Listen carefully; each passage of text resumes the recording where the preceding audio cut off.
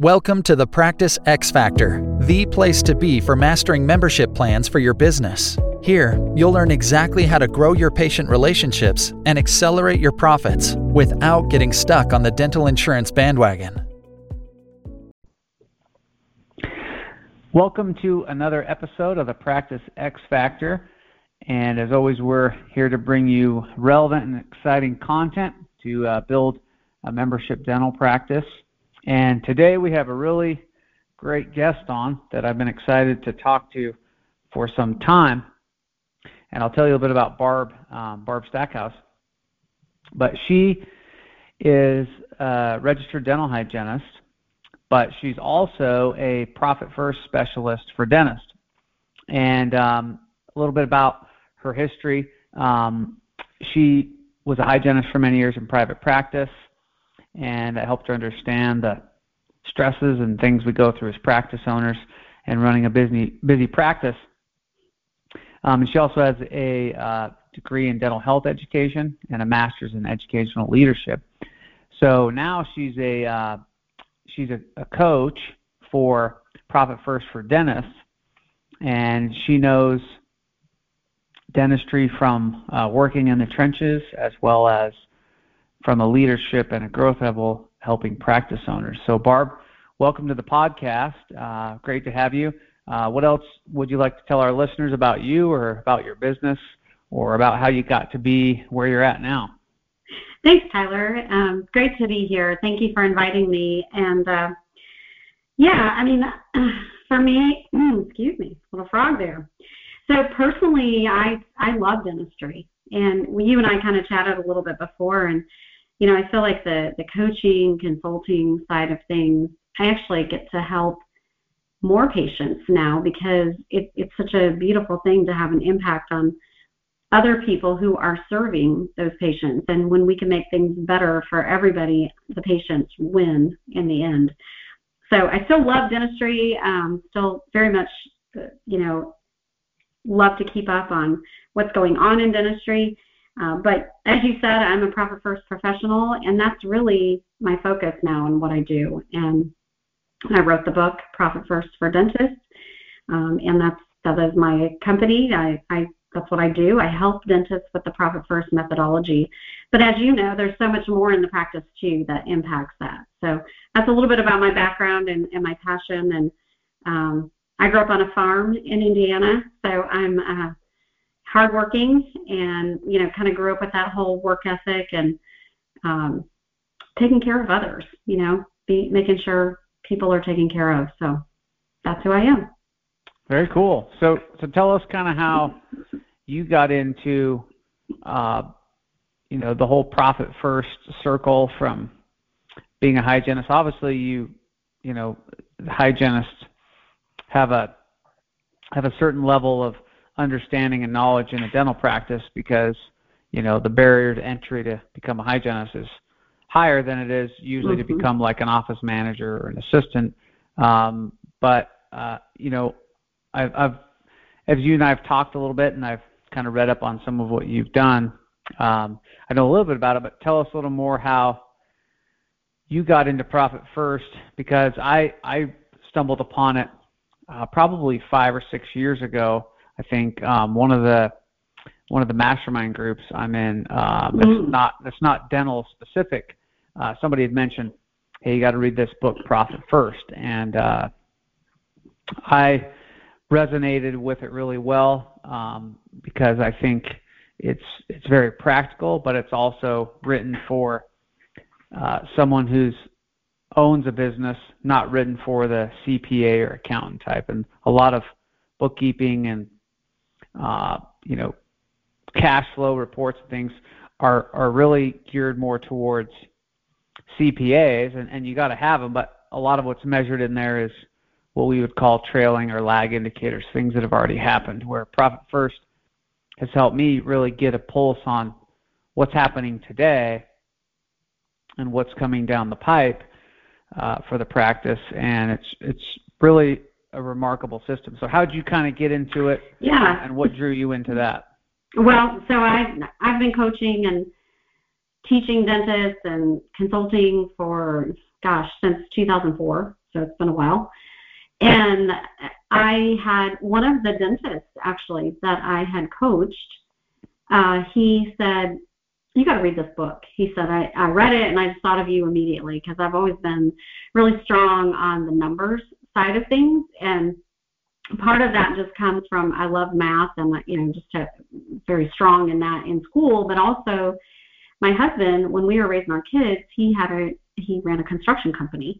And I would come home at night and do his books. And I just kind of taught myself. I taught myself how to do QuickBooks, and I would take every class that I could take. I'd go to his construction conferences and stuff with him, and I'd go to all the business classes. So I had a strong background in wanting to know the numbers, and so along comes this dentist. I coached him, and we stayed in touch, and he said, you got to read this book called Profit First. And so I read it. I got it right away. I started reading it, and literally I was like 2 or 3 chapters in thinking, this is amazing. This could really, really help dentists, but Mike McAllis doesn't know dentistry. So I was already, thinking in my mind, like, how can I make this work for dentists? Because it's a little bit different from what he says in the book. It's still all the same concepts. I still use all of that. All the principles are the same, but it is different with the percentages for dentistry and how you set it up and what you do. So that's how I found it. And I decided as I read the book and as I got to the part where he talked about, they have these Profit First professionals, I think it was in the back of the book somewhere. And I thought, I want to be a Profit First professional. So I called him up. I reached out to him and I said, hey, I'm not a CPA, I'm not a bookkeeper, I'm a dental hygienist, but I really want to help dentists. And I'd like to do your Profit First program. And I was accepted into their program. So that's really how it all started, was through a dentist and then me contacting them. Very cool. Well, sometimes that's all it takes, Mm-hmm. It's just a lot of interest and something going on in our life or our practice, our business, whatever, that, it's like that saying, the teacher will be found when the student's ready kind of thing, where all of a sudden it's like, oh, here's exactly what I'm looking for. What are the odds? It's amazing how much that happens. So true. Yeah. So what do you see, like, probably a lot of people listening to this hate math. A lot of people go into dentistry because they don't really love math. Chemistry, you have some math, but a lot of people in dentistry, they like biology, they like science, they like the artistic side. They say, hey, I don't want to deal with a bunch of numbers. I'm kind of weird like you, where I like math too. Like I not just like math, I love math. I'm one of those types where numbers just make sense to me. It's logic. I think most practice owners do appreciate math, but what kind of speaks to, what have you seen work well for practices where maybe they don't have real in-depth QuickBooks knowledge, or they don't know how to run a whole bunch of practice reports? What really works with the Profit First system? I think it's the behavior around what Profit First is about. So it is a behavioral system. And what that means is we capitalize on our natural human behavior. So Profit First is set up to check your bank account. And if you know anything about your CPA is going to tell you, don't ever look at your bank account, right? You got to look at the profit and loss report and the balance sheet and the cash flow and, like you mentioned, all those different reports, that none of them really have all of the information in one place. You've got multiple things happening. I always say, and especially with dentistry, there's a lot of moving parts. There's a lot going on. And with the Profit First system, what we're doing is we're taking that bank account and actually having multiple bank accounts that are each for a very specific purpose. So when someone, a business owner, an entrepreneur, a dentist who owns their own practice, wants to know, where do I stand with my money, and they want to know on a real-time basis today, they literally can open up their bank accounts, they can look at their online banking, and they have an idea, a pretty good idea of where they stand with their money. Because it's a system that has been set up to function with our natural human behaviors. So there are activities that happen on a weekly basis. I recommend weekly, where money flows in the practice, and then you take that money and you divide it up into different buckets, if you will, and those buckets are bank accounts. It's like the old envelope system. I think about my grandparents and how money came in and they just cashed their check and they put cash in envelopes for different things for to live on. We're doing the same thing. We're just saying it's going to be in a bank account here, and we can only spend it for this thing. And so what it does is it forces us to see what money we have, but what it's set aside for, rather than it all being in one account, where we might look at that and say, oh man, we have a lot of money in there, I'm going to pay all the bills, but we're not taking into account, oh, I've got a tax bill over here, I've got, oh yeah, I got to pay myself, and oh, what about setting aside some profit? We're not looking at that, we're not extrapolating all of that out of it, we're just seeing one big number. So the multiple bank accounts is really kind of the magic of the whole system. And it works because people tend to open their bank account to see how much money they have. And when it's set up like this, you can actually do that. Well, I'm glad you said weekly, because I was going to ask you, I know there are different approaches to this, but we use a weekly system as well. And I think what's so great about it, I had a business coach some years back who was like, hey, you've got to be transferring. This wasn't profit first related, but he said, hey, you've got to transfer money out of your main operating account, because otherwise it just tends to go wherever it wants to go. It gets used up. It's going to disappear. So it's better if you put some control over it and tell it where to go. And what's been so helpful for us is, when you're on a weekly basis, when I'm transferring money into a payroll account, I already know in my mind about how much payroll is going to be. So it's an instant way to get a pulse on, okay, are we ahead of schedule or are we behind schedule here? And I think it's great what you say of, the profit and loss reports and things. You got to have them, but a CPA's view is so different. CPA, I think, for those listening, they're practice owners, is your CPA is an advisor, but you don't want your CPA running your practice. You don't want to go to your CPA with every financial question, because your CPA's job ultimately is to help you file a tax return and save money on your taxes. Their job is not to grow your practice and find new opportunities. And if you, like some people call them the bean counters, they say if bean counters take over businesses, a lot of times the businesses will fail because the bean counters just see everything as an expense. And it can actually stifle the growth. So I love that you brought that up, because I remember this was like year 6 or 7 in the practice, and we had our first sideways year. We've been growing every year, and for the first year, I kind of knew, hey, there's something that I don't know that's going to happen, because I don't know what I don't know, and we're not just going to keep growing here without developing some more structure. And so we had this first sideways year, which I attributed to, having some of the wrong people on the team, which really comes down to my fault, leadership fault of me going, hey, I should have either released these people or better held them accountable. But with Profit First, you keep yourself accountable and your business accountable to the numbers weekly. But I remember that year my CPA was like, hey, good news.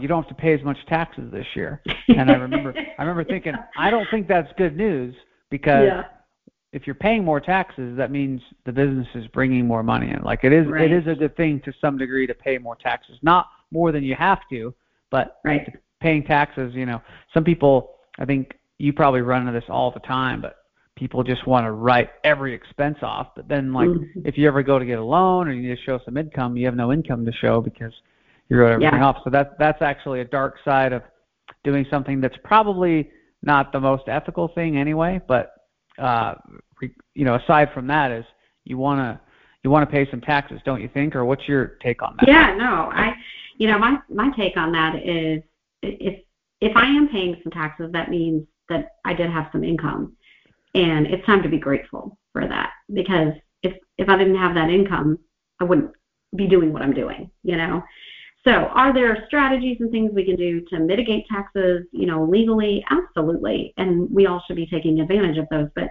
I like what you said, your CPA is there ultimately to help you file a tax return.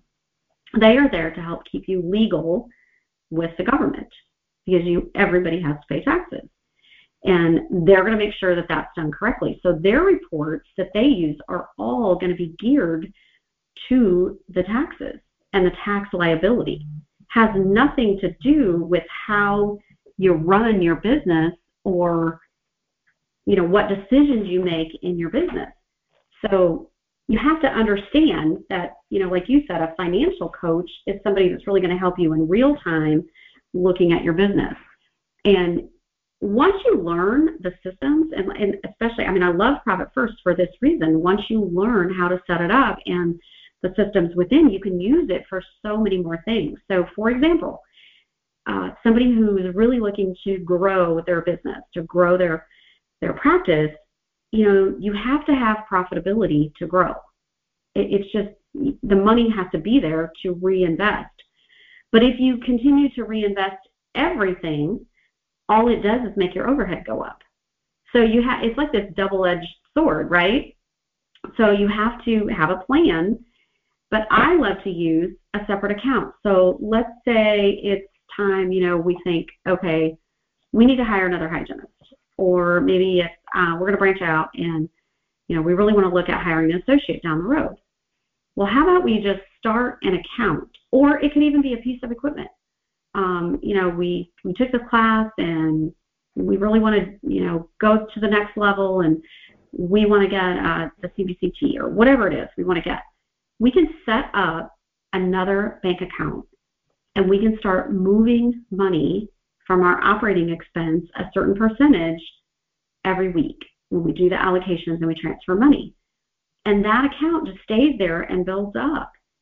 And when you have the cash to do it, or most of the cash, let's say you save half of what it takes to, to get the CBCT, well, that's a whole lot better than borrowing all the money.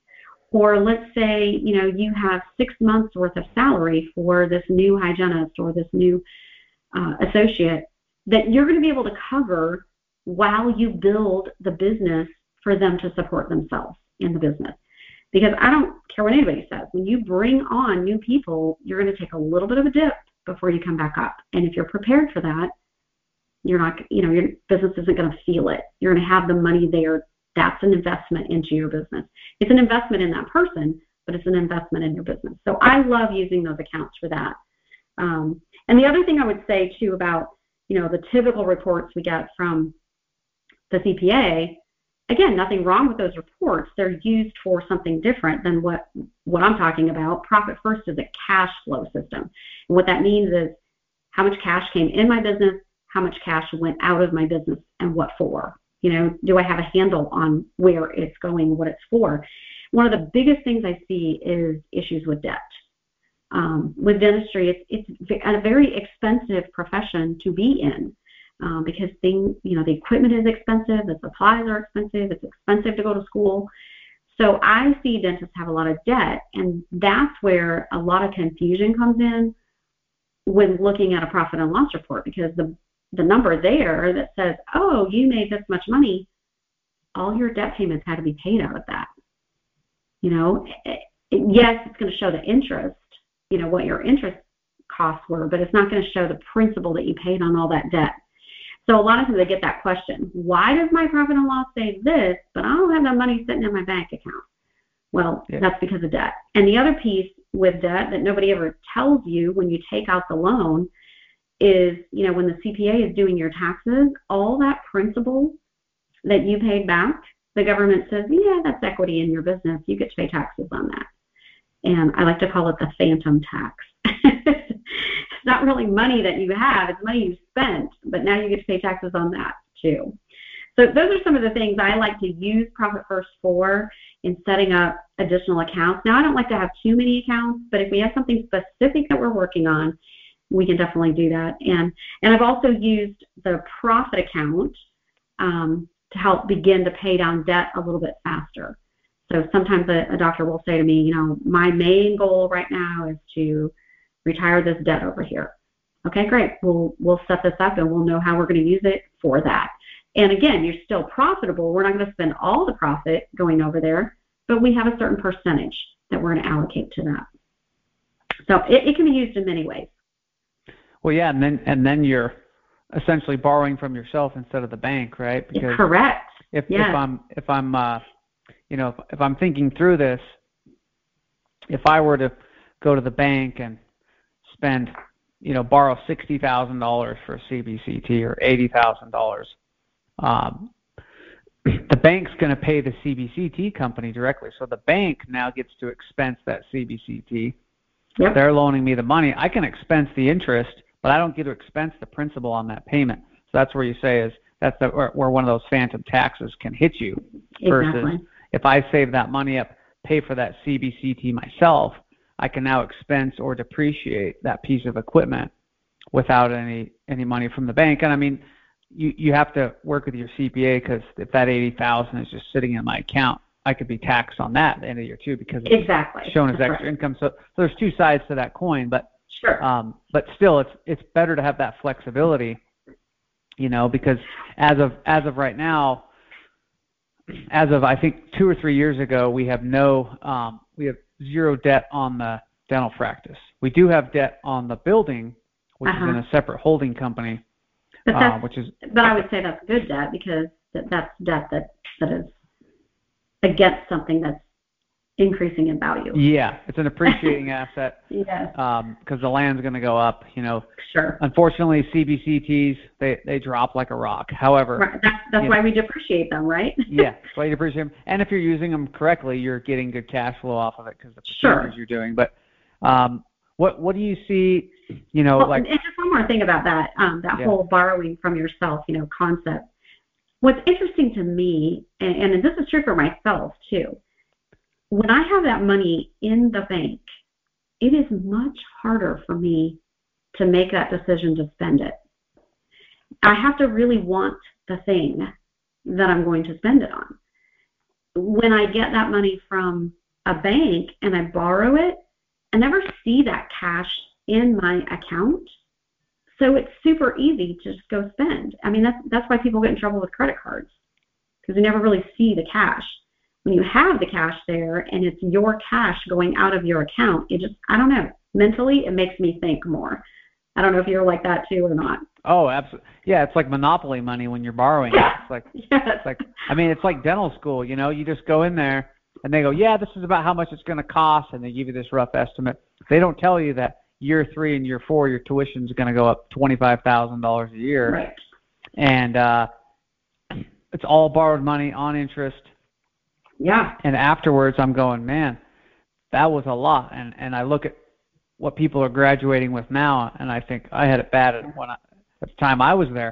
It just keeps going up. So I think you're 100% right. If I have the money, and it's the same concept with patients. I go, hey, this is why I like a health savings or flex spending way more than dental insurance, because when it's your money, you can use it for veneers, you can use it for eyeglasses, you can use it for chiropractor, you can use it for dental care, whatever. They have the freedom, but they're more involved in the decision versus when you borrow from the bank. You're just like, yeah, I don't know. I just know I got to pay X amount a month, so sure, just stack it on there, Yes. And there's always a day to pay that back. And the envelopes you were talking about reminds me of when I was a kid. My mom gave me this little box, and it was like a piggy bank kind of thing with 3 slots, and it had like savings, spending, and charity, right? And it was, and that really sent a powerful message to me, because now I started paying attention to where things were going, right? Even at a young age, because I always had a very math-oriented mind, and now I'm like, okay, I get how this works. So I probably shouldn't just run and spend this allowance every time I earn it. And I think that's what you were saying with the envelopes or the buckets.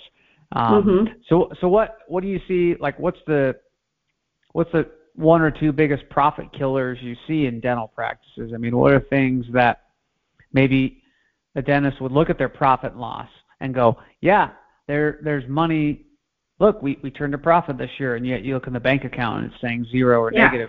You mentioned debt. Is that usually the biggest one, or is there something else? I think it is a major one. I really do, because I think dentists are overextended many times with the debt. The payment amount sounds good. Oh, yeah, I can pay that. But I'm telling you, that payment comes around every month, without fail. And the payment amounts I'm seeing and the loan amounts I'm seeing with dentists, they certainly aren't going down. They've been going up. And that's just a stress on the practice, on that dentist. And yet, if this is a dentist that is contracted with insurance companies, what's happening there? Well, those fees are going down. We're not being reimbursed anything more. In fact, most of the time it's less. Yet our debt and our costs of doing business have been going up. So there's a lot of stress, that dentists carry a lot of this. And so debt is definitely one. I think because of the pandemic, so many things changed, and the cost of supplies, but also the needed supplies. There's more needed now than what we had before. So I definitely see that that's gone up, although I think most practices have done a pretty good job of getting a handle on that. And really, I think it's one of those things that when you look at your operating expenses, you just have to look at what are you spending in each area? What and you can look online. There's percentages out there. There's standards, right, for the industry. Or talk to a good coach or a consultant. They'll share with you that. And you really want to just try to get yourself in line with where you need to be and understand the difference between your fixed expenses versus your variable expenses. Because fixed expenses, things like your loan payment, it's the same every month, right? Your team compensation is pretty much the same every month. But when you go to supplies or lab, that fluctuates. That's a variable expense. So the easiest place to save money is to go look in your variable expenses. But I think, the profit killers are having too much fixed expense. So that's going to include debt. And occasionally I see somebody who they're overstaffed in their practice. What I will say is I truly believe that the percentage for team compensation has definitely creeped up. And it's needed to. We want good team members. We need to pay them well. But they also need to be great team members who are giving back to the practice. They're a value to the practice. So, yeah, that's what I would say. Look at your fixed expenses. Just make sure you're not over. Yeah, it's amazing. Like we run a sheet, like a spreadsheet, and we just look at where the expenses are going and whose card is paying for which expenses, and it's amazing just going through that. Where sometimes you can go, man, there's like $500, $600, $700, $1,200 here. I don't know that we really need to spend. I don't know that it's producing anything, and it is important to track it. A lot of times, practice owners I talk to like, well, we did this marketing and it didn't produce any results, but you look at the phone number and you're like, well, people were calling, you just weren't converting those calls. Right, exactly. We can't just write things off, but I agree that there's a lot of waste, a lot of things that we have subscriptions for. Even software, you probably have 4 or 5 different software subscriptions that a lot of times you can consolidate into 1 or 2. Yeah. I always say it's the $500 thing or the $250. That's what they seem to be like. That's a lot of money going out of the practice. You get 3 or 4 of those. That's a couple $1,000 a month. Well, and especially, depending what your overhead is, but like if your profit margin say 10%, then you've got to bring in 10 times more money to make that profit as you would just to eliminate the expense, which could be 10 times less because it's straight to the bottom line. If I'm going, hey, if I want to get an extra $1,000 a month in profit, I'd have to bring in $10,000 in collections to create that $1,000. If nothing else, if all other factors remain the same. I was curious though. We were talking about this. Do you recommend practices set up some kind of team bonus system or incentives great question. Kind of thing? Yeah, I get asked that a lot. And what I like to do is we got to get a handle first on everything. So when I work with a dentist, we do the full assessment. We see what's going on. We get a handle on that. We get money systems, business systems in place. Practices.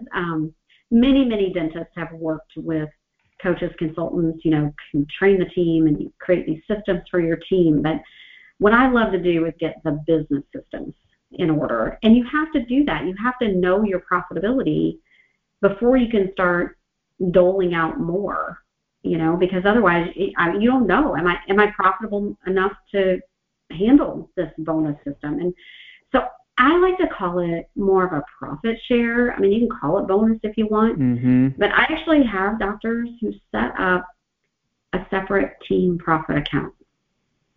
And the team is on board. They know that X percent, I've had practices start out with 0.5% of all collections go in that account. And as long as all the bills are paid and we don't have to, our operating expenses doing fine and everything else is getting funded, then the team gets to share that. And it can grow. The more we begin to save money, the more we start, looking for the different places where we're buying supplies, and the more conscious we are as a team of being efficient and not wasting things. I mean, all of that, it's crazy, but it all adds up. It's amazing. And when you get the team on board helping you do that, absolutely, they need to be rewarded. They're helping you. So I love having a profit account separate for the team. Yeah, that makes perfect sense. We obviously this practice is to help practice owners create members. We like to think of a member as a longer term relationship than just a patient. Sometimes a patient is someone you extract one tooth, never see them again, or they get a bunch of work done and they don't see the value in the recare. So I think a member is a recurring patient, plus it's a nice recurring revenue for the practice. But I think, I've talked to some practice owners and they'll just make some arbitrary amount like, well, when I give, my team 1% of all collections or something like that. But I love how you put it. It's got to be thought of as profit sharing, because we've learned the hard way through testing this out different ways over the years. But, we'll figure out if our payroll is 25% of collections. If we're just making the math easy here, if we say, okay, if our payroll right now is $25,000 a month, and we know that payroll should be at 25% or less of collections, we would say once we hit 100,000 in collections for that month, that's when the profit share of the bonus would kick in. And that way we're just looking at it as, hey, where are we kind of breaking through gravity? And there's extra, because below that, to me, it doesn't make sense if I'm providing a bonus if in that scenario we brought in 90,000 or 80,000, right? Because you're incentivizing team members to do things that whatever got you there was things that weren't necessarily profitable. And I think it's always the culture. With that membership mentality, it's more about the culture and the work environment and the fun and the team growth. I think that's the most important thing. I think that if the bonus is like the number one motivator to work there, you just don't keep people very long. But I do think a bonus makes things fun. We kind of like to approach it like we're playing a game, just something extra to motivate us. Well, and I would say too, with that scenario that you posed, okay, so what happens if something else was really out of whack in the budget for that month? The air compressor went out and we had to buy a compressor or whatever. I mean, something happened. We're not profitable then. And if we're a team here, we need to understand those things and work together as a team. Not that we wouldn't necessarily give them something, but we can talk about those things. So just like our home budget, I mean, everybody understands you can't overspend or you're going to be in trouble. So we can understand that in a business as well. So I go back to, we need to look at the profitability. It's not necessarily a number that we put out there that, if we reach this goal, everybody gets X. Well, maybe we were profitable that month and maybe we weren't. Let's look at that. So how much do you recommend like a practice shares with the team as far as details of the numbers, right? It depends on the size. I like having transparency with team members. Sure. Obviously, I think sharing salaries and hourly, we're always kind of like, hey, you're comparing to your best self, not to other people. But what's the balance you see of how? It depends on the size of the practice, for sure. And I've had a practice start, like I said, 0.5%. I have some practices, doing 2 or 3% of collections. And they'll share. Some share twice a year. Some will do, 6 months, and what we have in there, that's what we share. And then they do another 6 months. But here's the thing. Everyone on the team understands that when they look at the numbers, their supplies have to be within budget. Their lab has to be within budget. They're looking at the key numbers, the key metrics that they can look at to see, hey, are we following our budget? Are we being efficient? Because what's going to happen if we don't have enough money in the operating expense account to pay a bill, and we've got money sitting in a team profit account, they don't want us taking that money out of their team profit account, right? We'd rather make it work and have enough in our operating expense account. So is there a set percentage amount? Not really. I think it's just one of those things. You start small and you grow it as the team sees that it can happen. And, does it always happen every single month or, every, single time? Maybe there's some months that we aren't able to put. If, let's say we're doing 3% and we've got a month that we're really tight this month, we can put 1% in this month. Everybody understands. We talk about it and we say, okay, how do we overcome this? What can we do next month to be different? So what do you suggest, as far as transparency with numbers on, rent or operating expenses or lab? What's kind of the definitely spot you see that we should be sharing with our teams? Definitely the things that the team can have some input and some control over. They need to know. So if you've got somebody ordering your supplies, they need to be involved with that. They need to know what the budget is. They need to know the percentage. You can set up a system for that. That's super easy. If you've got a team member who, you want to keep track of your different lab expenses, maybe you're trying out a different lab, you can have a team member track that. We can keep track of those things. We can talk about it, and we can look at what's the quality. You can involve them in things like that. It doesn't have to just be you. They're smart. They know what to look for. So definitely the things that they have control over and the usage of those supplies. And even, talking about, like we talked about some of those software things. Are we utilizing that? Is the team utilizing it? Does it make sense? Should we keep this? Should we not? I think, sometimes we may think as the owner, oh, this is just an expense and we're not really using it. And yet if we took it to the team, they would be like, oh, no, we want that. It does this, this, and this. And maybe we didn't know. So I think you have to involve the team on just certain things.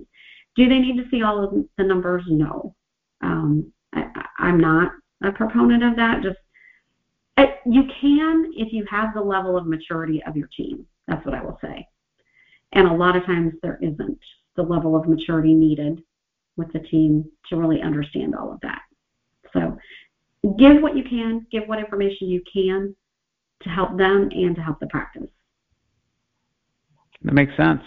Well, and I know we kind of have a guideline of if an order's over $1,000 that Dr. Williams needs to approve it, either, mentally or written. But it really helps, I notice, especially when we're training someone new, because they'll put together an order. A lot of times I'll do a quick glance at it, and it's like, oh, we're not even ordering this anymore. We don't use this, or ordering this one instead. And just that conversation, you're helping train someone and manage the financials at the same time, can save a lot of time and headache. And that being said, is we kind of have found 1,000 in our practice is the sweet spot, because I don't want to know about every $50 or $80 order. It just becomes too time consuming for that. But do you see any like the practices you work with nationally? Do you see any changes like coming through the industry? Is it harder to turn a profit? Is it getting easier because of technology? Do you think that a lot of that's really just overhyped? And I don't know that it's harder or easier to turn a profit. I think that once you dig in and you start looking at the numbers, dentistry is still a good business to be in. I think there is the ability to be profitable unless you're like totally upside down with debt. That would be the only reason. And that rarely happens, that you can't restructure something, figure it out. We can usually figure it out. But by and large, dentistry is a good business to be in. And even through the recessions that, I've lived through in my lifetime, several of them. And, we're facing that now. We're hearing that's what's happening. Even through that, I mean, if you think back to the 2008, 2009, dentistry flatlined. It wasn't necessarily growing, but it flatlined, where a lot of other businesses took a huge dive. So I would say, being able to flatline through a recession is not a bad thing. It's still a good business to be in. It's still, you have the ability to be profitable. You just have to get yourself organized with your finances. That's the biggest problem I see. We're not organized. Well, I know it helped us. I mean, even during COVID and everything, we had some of our best months ever, but then we also had some months where things were just kind of off. We were dealing with so much change at once. And it was so nice to have a profit account, because as much as we hated to do it, there were months where we go, hey, we've got some money in there. If we need it, we can do something else with it. I wish I could say it was a perfectly smooth road, but it's not. But it just helps you when you know that it's in there, helps with those ups and downs. And the banks love you more because they can see, oh, this person can keep track of cash. They're not spending it all as fast as they get it. So, if you're listening to this and you don't have a profit account, definitely open one up, even if you can only start with 0.5% or 0.25%. Just get in the habit of transferring and read Profit First. Read Profit First for Dentists, which Barb put out, because it'll be speaking your language as a practice owner going forward. Do you see the DSOs and the corporate dentists? Do you see that having a big impact anytime soon, or do you still? You're mostly working with private practices. I am. I'm working with what I would call a solopreneur or a partner. And they can have one or two locations. I mean, I'm working with the entrepreneur who owns their own practice. And what I'm seeing and what I'm hearing, there's this gradual shift that's been happening in the new grads coming out, because the majority of them do not want to be a solopreneur.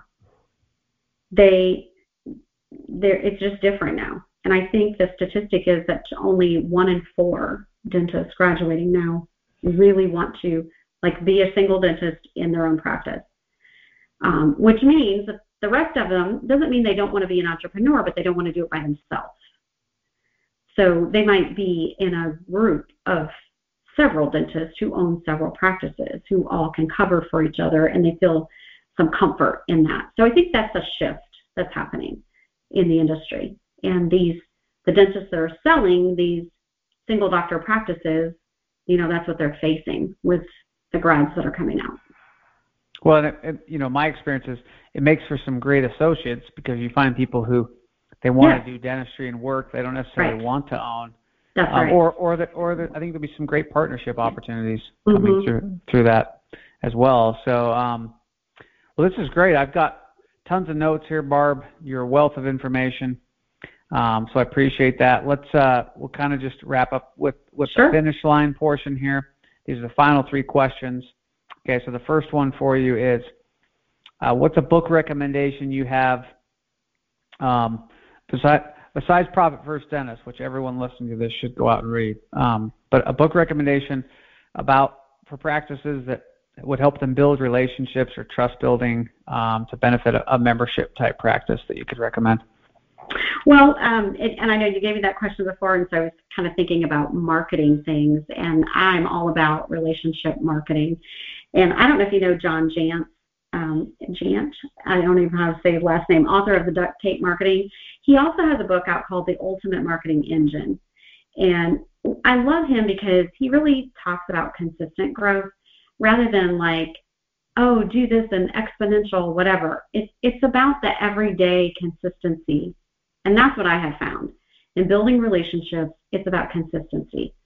Doing the right things every day, consistently, not expecting anything like grandiose, and you're going to wake up one day and you're going to be like, wow, I got to hear. This is amazing. So I think that's great. Yeah, Duct Tape Marketing and The Ultimate Marketing Engine. Both of those books are great. Duct Tape Marketing, Ultimate Marketing Engine. I'll have to check those out. I think, some of the research I've seen says in order to get the attention of a consumer now, they used to say it would take 3 to 5 contacts. Now it's probably 6 to 12. Yeah, I hear 7. So yeah, we're on the same page. Yeah, the world's just getting noisier. Mm-hmm. There's just everywhere we go, there's noise coming at us. Yep. And I think even things like practices that are just trying to get new patients, which are great. Don't get me wrong, new patients are very important, but you can overlook, well, what about all the people who came in last week that still aren't scheduled? Right. And just giving them a call, shooting them a text message, sending them an email, and then doing it again next week. If you put someone on that in your practice, that relentless follow-up can bring a lot of money into the practice without with very little additional cost other than the human capital to make that call. So I think that's great. Great advice. So thank you for sharing those.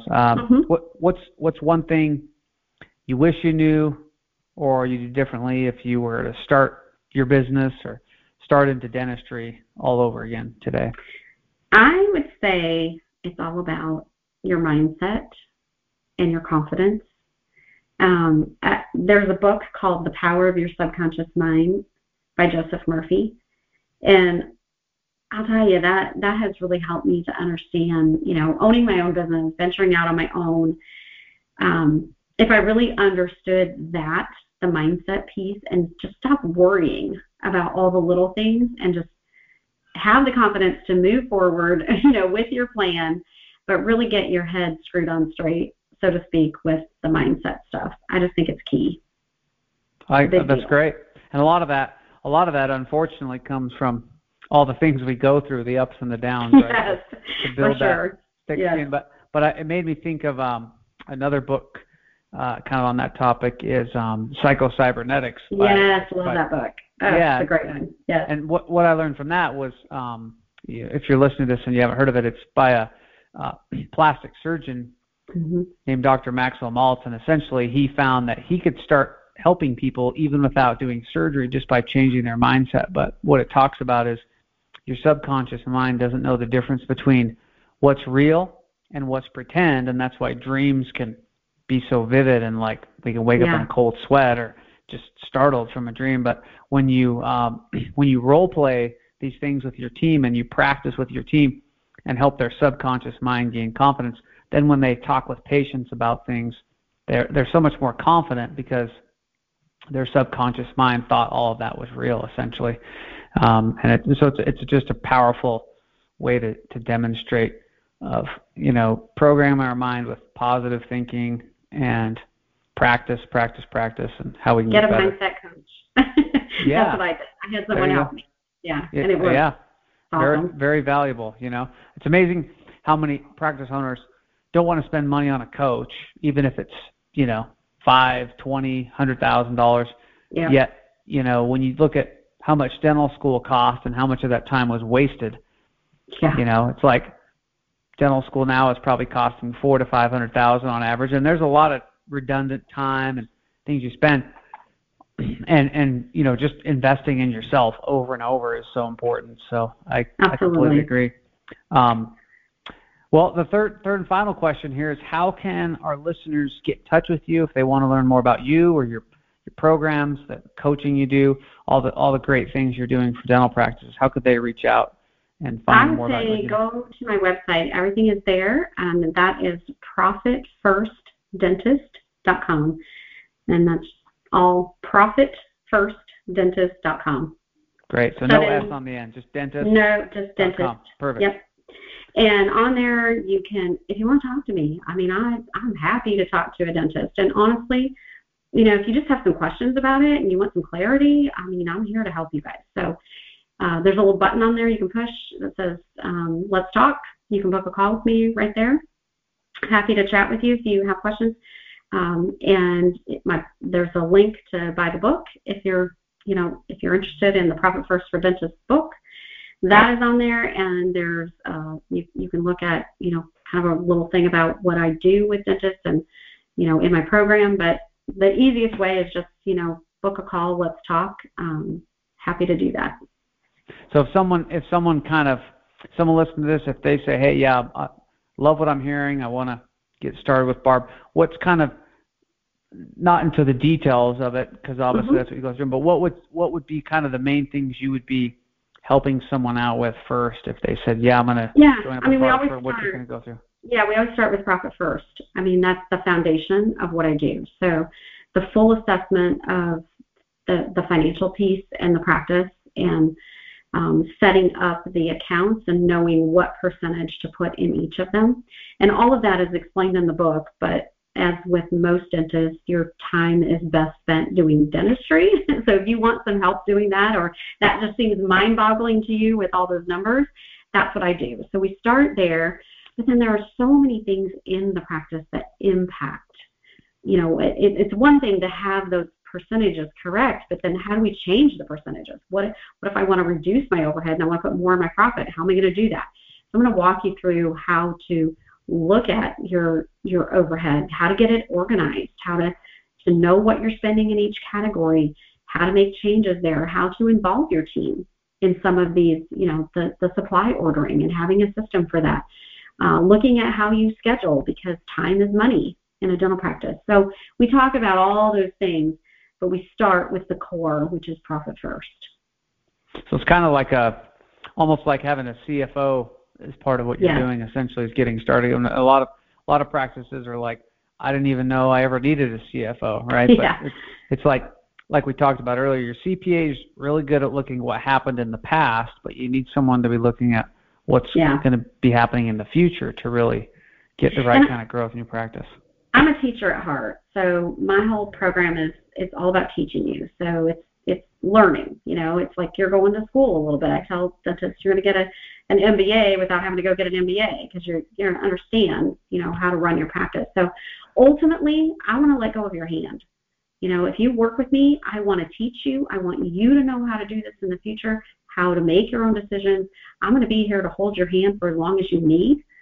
But once you've got it, I want to let you go, because I want to help other dentists too, and I can only have so many at a time. Very cool. Yeah. Well, awesome. Thanks. Well, Barb, wonderful to have you on here. Thanks so much. It's very valuable for our listeners, and you covered a ton of great things. If you're listening to this, I think you should go back through and re-listen to the podcast, take some notes, share some of these things with your team, make some action items, and definitely reach out to Barb. And, of course, go to iTunes, leave us a review, the podcast, let us know what you think, good or bad. And, Barb, we hope to have you on again someday. So thanks so much. Thank you. Thank you so much for having me. It's been a pleasure, and happy to help your listeners. So, yeah, love to hear from you all. Awesome. Have a good one. Thanks. For more tools and tips on how to create an X Factor membership practice, visit yourpracticegrowth.com and subscribe to our free weekly email today.